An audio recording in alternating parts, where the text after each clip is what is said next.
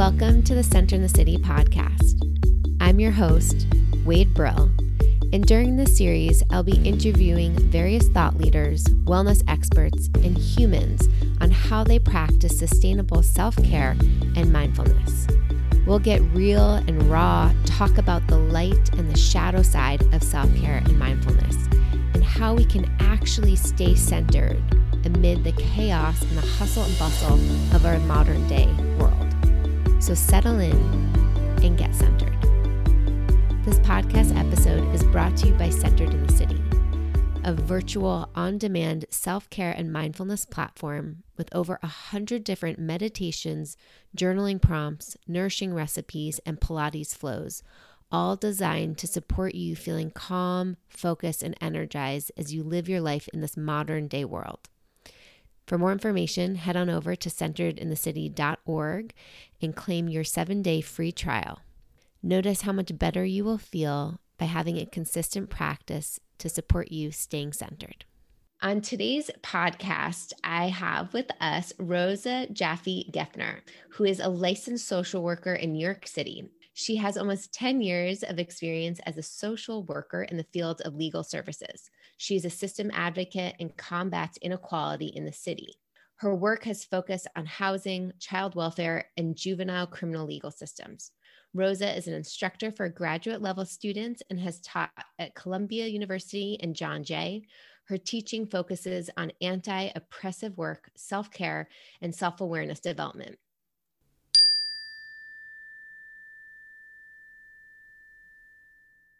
Welcome to the Centered in the City podcast, Rosa. Hi, thank you so much for having me. I'm so excited to have you. And for our listeners, just some fun facts. Rosa and I know each other from middle school days. And so it's so fun to be able to connect in this way and talk about the real and the raw aspects of self-care. And Rosa, I'd love to begin by asking you, what does self-care mean to you and look like for you in your life? To be really honest with you, Wade, I didn't start thinking about that question until I was an adult. I think growing up, the language, self-care, that concept wasn't even a thing. We grew up together, so maybe you could correct me if I'm wrong, but it certainly wasn't a thing in my life. There wasn't the media, the articles, the training, the embedding in our education. It wasn't there. And I think that much more what I was raised with was push through, grind it out. Suck it up. Exactly. And that was really about, I think, the hope that if you stay motivated, if you keep grinding, you'll be successful.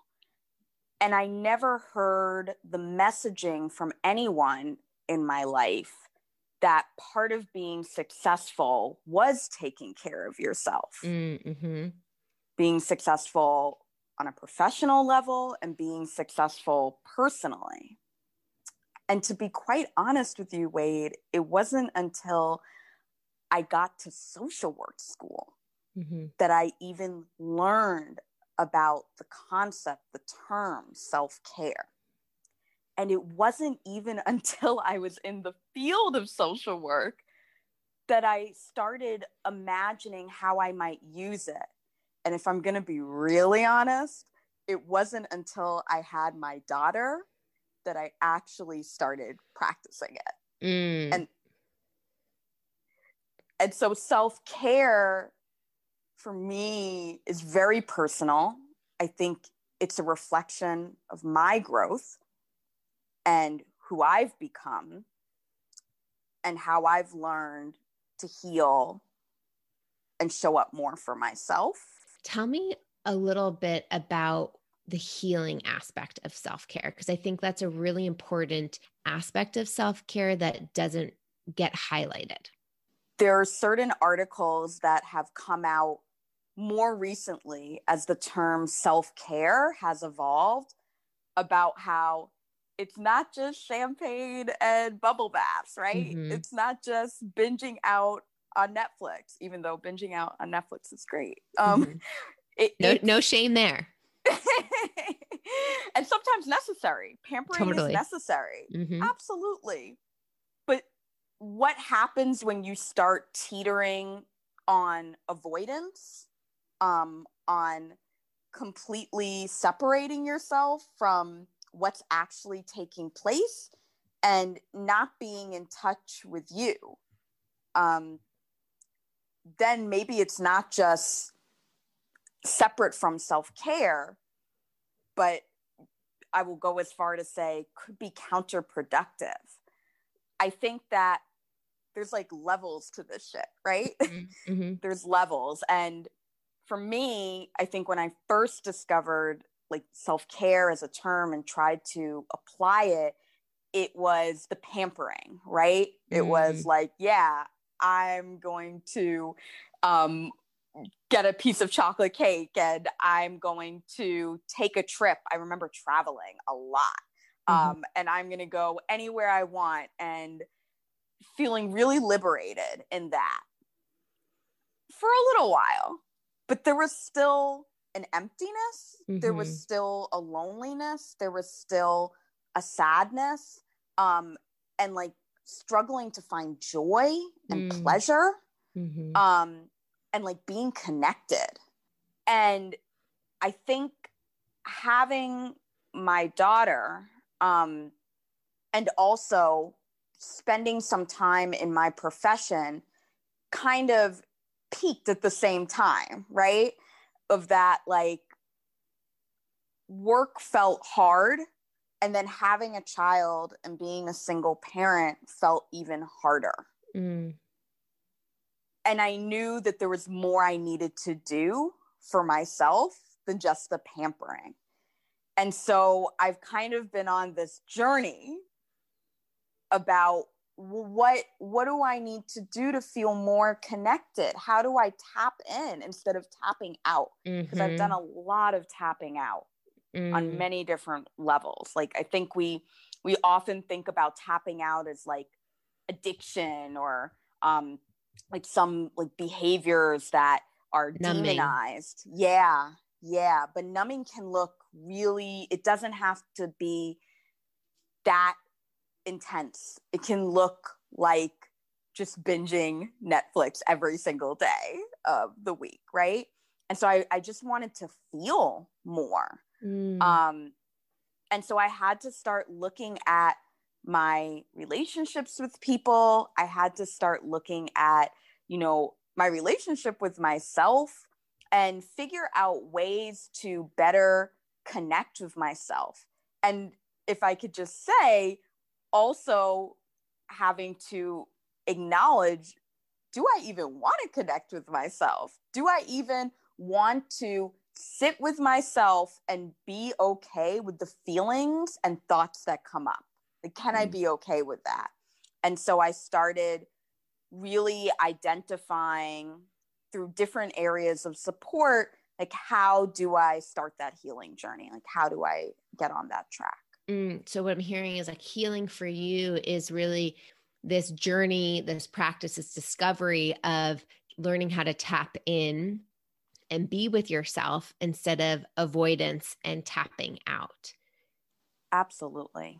And that's so important to emphasize because there totally is this cultural conversation of self-care is, learning a new facial routine and, all this like Instagram BS shit, where in fact, like the real self-care, what I call like the sustainable self-care, is that time with yourself. It's that ability to hear yourself. It's that ability to slow down so that you can make sure that you're honoring yourself, your inner wants, versus being on autopilot or moving throughout the day, either numbing, right? Avoiding. And we're trained to avoid, right? We are not trained to listen to ourselves, to even to listen to each other. And that's a whole other story, but like listen to ourselves, right? We are trained of like, oh, this is an unpleasant feeling. I want to get rid of it. I don't want to sit with it. Or even this is a really pleasant feeling. I want more of it. I want more, more, more. Right. And we're not able to, we're not trained. We don't necessarily innately learn how to find some of that balanced place. For sure. And I also want to recognize that even that level, like I said, there's levels to this shit. Yes. Even that level of self-care, right, is a privilege. There was a time when I first had my daughter and I had to move back into my childhood bedroom. I had no money and I was living out of bags. That was not the time that I was going to be able to tap in. I was doing some major tapping out and it was a coping mechanism. And so like, I want to make sure that the message that I'm sharing is that whether you tap in or tap out, like, there are good reasons to tap in and then there are good reasons to tap out too. And it shouldn't be judged, right? Like the tapping out, because sometimes it's about self-preservation. And that if your basic needs, like if we look at it from a systemic perspective, if your basic needs aren't getting met, then it's totally understandable. If you don't have housing, if you don't have food, if you don't have sufficient income, if you're in an abusive situation where you're not safe, if you're experiencing traumatic events, then maybe tapping in isn't helpful, actually. I appreciate you bringing that point up. And I'm curious, since you work with a demographic that is typically needing housing support or is in between jobs or there's some sort of instability, and as you said, their basic needs aren't being met, how can self-care be accessible to everybody, no matter what? It might look different as we talked about these levels of self-care, but somebody who might be struggling, especially right now with facing eviction, food scarcity, maybe in between jobs right now, like what can self-care still look like? That's such a great question. And I would just say that I actually really appreciate the awareness around mental health during this pandemic and understanding how people are being impacted by the multifaceted collateral consequences of what we're dealing with. And so it is a choice, right? It's a choice to say, this is how I'm going to take care of myself in this moment. And it's a process. And so in my own personal experience during the pandemic, I also dealt with a lot of hardship, different than what you just described. It's actually what led me to my own journey around starting to meditate. Because between homeschooling and remote work, if I didn't have a space to decompress and to ground myself, I wasn't going to be ready for the day. And I've got to tell you, Wade, I go to therapy like a lot of people do. And my therapist for years has been asking me to meditate. And so I think to answer your question, people have to be ready. They have to be at a point where it works for what they need. And so I think that as somebody who serves others, my job is to not be someone to tell them, this is what you need and this is how you do it at this moment, but to be a mirror and reflect their experience through empathy, through compassion, through showing them that I care enough to understand about what's going on, and then using the information that I elicit as a buildup of data to better inform what's going to work for you. What do you need in this moment?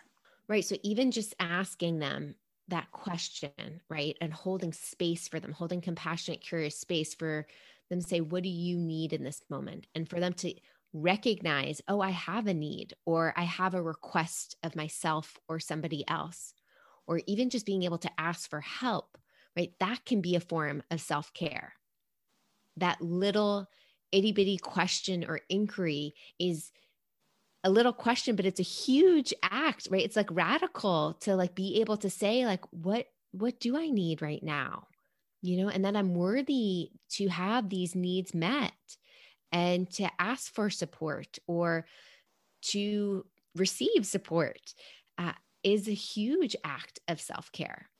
I think about in the industry that I'm in, there are so many people that come my way and they've just been shuffled, right? They've had to go to this office. They've had to talk to this person. They've had to wait on this hotline. And the people that they're trying to speak to are busy and have a lot going on. And so there's almost like this expectation that it's going to be a really quick conversation and keep it pushing. And sometimes people are okay with that. And then other times people I've noticed are really surprised that I've listened, that I've affirmed, that I've genuinely shown interest, even if it's outside of the reason that we're speaking. People really appreciate that. I think feeling seen and being validated, especially when you think about, who am I serving and who gets to be seen in this country, and so it's really, important that when we're working with people, and I can personally relate to this, as a Black biracial woman, that when you are in a group that maybe isn't being seen, to be seen is really, it's a good place to start. Yeah. Everybody wants to be seen and heard and held, and especially the people who have been marginalized in American culture and globally. I want to kind of bring us back to something you said a bit ago around your therapist has been asking you to meditate for years. And so it's kind of a two-part question of one, what inspired you to like commit to, okay, I'm going to start finally. And from a loving place, not a judging place. And two, when you mentioned you feel grounded, like what do you notice are the benefits of feeling grounded in your day as a social worker, as a mother, as a human being? I wish I could tell you that it was something happy, that it was an aha moment, this epiphany. But actually it was the combination of a lot of built up pressure and really struggling. And I found myself just searching for anything that was going to make me feel at peace, because things felt so chaotic and out of sorts and abnormal. And I just needed to feel peace. And so I thought, why not? Like, I don't have anything to lose at this point. Let's do it. And it's funny because I think my personal resistance to meditation stems to something else that I've been working on, which is perfectionism. And this idea. Tell me more.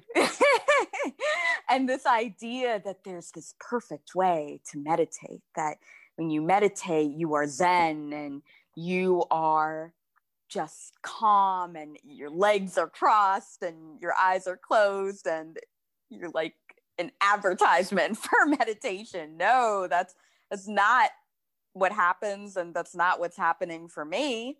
I use guided meditations, which personally I think are really helpful. And what I appreciate about the guided meditations that I use is the person tells me that I'm having thoughts that are interrupting, if that's, I might use a different word, but thoughts that are coming into my mind while I'm meditating, that it's okay. It is okay that I'm having thoughts, and to gently push them away and recenter. And to me, it was like a light bulb went off in my head. This is my life. My life is constant go, go, go, things coming up, things happening, the rush, the grind. And I didn't know it was just so easy that I could say, okay, I acknowledge it. And now I'm going to get back to being centered. It was like the most, it sounds easy, but it hasn't been at all. And I feel so grounded and so powerful when I do it, that I control my thoughts and I can stop myself from spiraling down this like well of, what if this happens? What if that happens? What am I going to do? What's happening tomorrow? And just be like, okay, I see that. And it's okay that I thought something different than what I'm doing. And now I'm back to me. I love the perfectionist call out, because that's come up in a lot of my conversations with people around either people thinking their morning routine or their self-care routine has to look perfect, or whether it's their meditation they have to be a perfect meditator in order to do it. At an in-person Lululemon meditation event I held, and someone was like, oh, I'm not a good meditator. Like, my mind's too busy. And I was like, okay, pause. First of all of our minds are busy. All of our minds. We are constantly having thoughts. And I think there's this misconception out there that in meditation, to do it correctly, to do it right, your mind has to be empty and blank. But in reality, right, the goal is to be present to our thoughts, is to notice our thoughts. I kind of like to visualize it like there's a shit ton of papers on your desk, and you're noticing what each paper is and then kind of filing it away so the desk then looks a little bit more organized, right? So your mind can feel a little bit more organized. Your pieces of paper aren't cluttering everything. And with more practice with meditation, you create more spaciousness between your thoughts. So it's not thought, and that reactivity, but it's like, oh, that thought. Oh, there's another thought, and not attaching to it. And I love what you said. You feel empowered, right? It's like, yeah, you feel a choice, right? You don't feel like a victim to your thoughts or what's happening, or the subway being delayed, or the noise of New York, or whatever it is. It's like, oh, this is just happening and I'm observing this. What are some practices that when you're teaching graduate students in the in the social working programs, how do you talk about and emphasize the importance of self-care? I like to tell students that their time in school is a really great low risk opportunity to try and establish those practices, right? Like you're not in, not all students, but some, you're not in your profession yet. You're in an internship, so there's a lot more room for mistakes. You're in the learning role, so there's a lot more forgiveness and a lot less like ownership you have to take if you don't want to take it. You can really like be in a role where you're just kind of figuring things out. And why not use that as a time to figure out how you want to take care of yourself? I remember when I started graduate school, I had this professor and he said, how many people were so happy and excited to get accepted to this program? Like everyone raised their hand. And he said, what about how many people were anxious and terrified about starting this program? And then a couple of people started raising their hands and more people. And he mentioned that oftentimes we're not socialized to think of some of our happiest, most exciting moments as also some of our most stressful moments. And And so talking to students about how you'll get this new job, it will be so exciting, and you'll be really in the work, and, you know, social workers, you'll be really committed and you'll work those extra hours, and all of a sudden it will just creep up on you. You know, the hypervigilance, the not giving yourself breaks, the not being present, the compassion fatigue. Mm-hmm. It's like, how did you get there from where you started? Mm-hmm. And so it's so important from the beginning to acknowledge that there's potential for that, and responsible to really try and figure out, how am I going to pace myself in such a chaotic field? And so we talk a lot about, like, what does it look like to slow down work in a fast-paced environment, and how can we manipulate time? Oh my God, I am so excited you just brought up pace. I just recorded a meditation on pace for the Center in the City platform. So tell me a little bit more about pace and how you work with people around slowing down pace, because I think that's a huge thing we all feel, no matter what field you're in this modern day world we're in. Absolutely. I think that although social work is, right, this founded under these ideals of like seeing the world differently, having more equality, more equity, being more anti-oppressive, we're still working in a capitalist society where production is key, where our value is attached to our production. And it could be really easy to get wrapped up in quantifying our success. And in fact, there's a lot of quantifying of success. And I think that for people who are staff, and then even better for people who have decision-making power and are in leadership management positions, it's an opportunity to really look at, how is the workflow being orchestrated in a way where people can take care of themselves? Or if you look at someone's work calendar, do they have back-to-back meetings? One thing that I've personally started practicing is just taking 5 minutes in each major transition of my day to just breathe and to recenter myself. And while that may not be adding time, right? Like, I can't add time I don't have a magic wand. I can't add time to my day. It's focusing on, how am I showing up? Am I like, okay, I just came from this meeting, now we're going to jump into this meeting, and this is what we're going to talk about, and, like, you know, I'm on 1,000, right? Or did I just create a barrier between what just happened in the morning and now where I'm going at this point in time?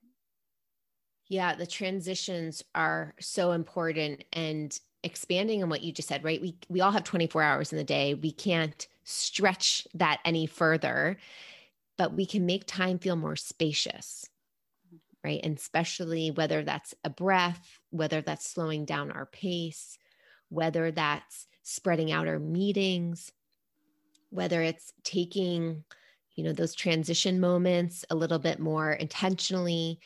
And I feel like with that ability, right, to create more spaciousness, that can help us slow down and feel more present. Also increases, like, humanity, right? Because recently, the incidents that occurred in Washington, D.C. at the Capitol, you know, it came out of nowhere. So I still had meetings that day. And I just started off the meeting. I'm a supervisor in my role. And so I like to think of being in that role as, like, role modeling. Yeah, self-care. You're a leader. Mm-hmm. Yeah. And so I started off that meeting and saying, I know we have to jump into this agenda, but I just want to acknowledge, like, what's going on right now. And that's a lot. And, like, if we need to reschedule this meeting or if people need to take care of themselves, like, let's do that. Because pretending, right? Like, okay, out of sight, out of mind, like it only gets you so far. Yes. And that's going back to the like humanity, helping people feel seen and heard versus being looked at as production machines. And that's their value. It's like, how much can you produce today versus you're human, you have a heartbeat, you can breathe, you have wants and you have needs. And how do we get to make it a both and, right? So it's not just let's squeeze all of the juice out of you. That's powerful that you would slow that meeting down to help your team feel seen and to check in, to get the pulse of like, how is everybody? And I do want to just acknowledge the flip side for a second, because if I didn't, I wouldn't be honest about who I am and where I'm at, which is there is a time to grind it out. There is. And discipline, to me, more and more becomes a part of my self-care. But not discipline as like, I think I've seen in the mainstream, right? Like if you don't work nonstop every single day, or you don't take lunch breaks, or you stay up until 5 a.m. to finish a memo, like that's not the type of discipline I'm talking about. And this goes back to time. I'm talking about being intentional with my time, knowing what my priorities are, being responsible around where I give my time. So when I finally do have that thing that it's absolutely necessary that I grind out, focus, and put all my attention into, I've created enough space around the things that maybe aren't as important that I have capacity, internal capacity to show up for that. Yeah. And how do you check in with yourself to manage your capacity, right? To learn and practice self-regulation or emotional regulation or just like energy regulation? Oh my goodness. That's such a great question. I would be lying if I said that I've got it down. This is probably the area that I'm working on the most, because for me, what I've found is in order to know that you've reached your breaking point, you have to know what your breaking point feels like.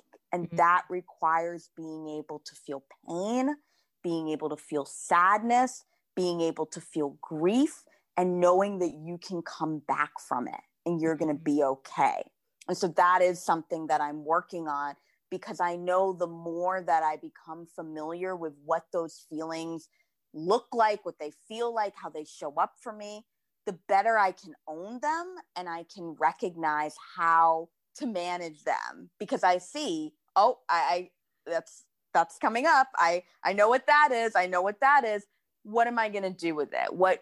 How can I care for myself around this feeling right now? Yeah. And what I'm hearing is like, not only need mindful awareness of what does this feel like in my body, but to sense it. And it sounds like to be proactive with it when you can feel like it's creeping in or getting close, instead of what I know a lot of people do. And again, this is not judgment, it's practice, but white knuckle and think that they can just power or push through, or back to the word you first used, like grind through, right?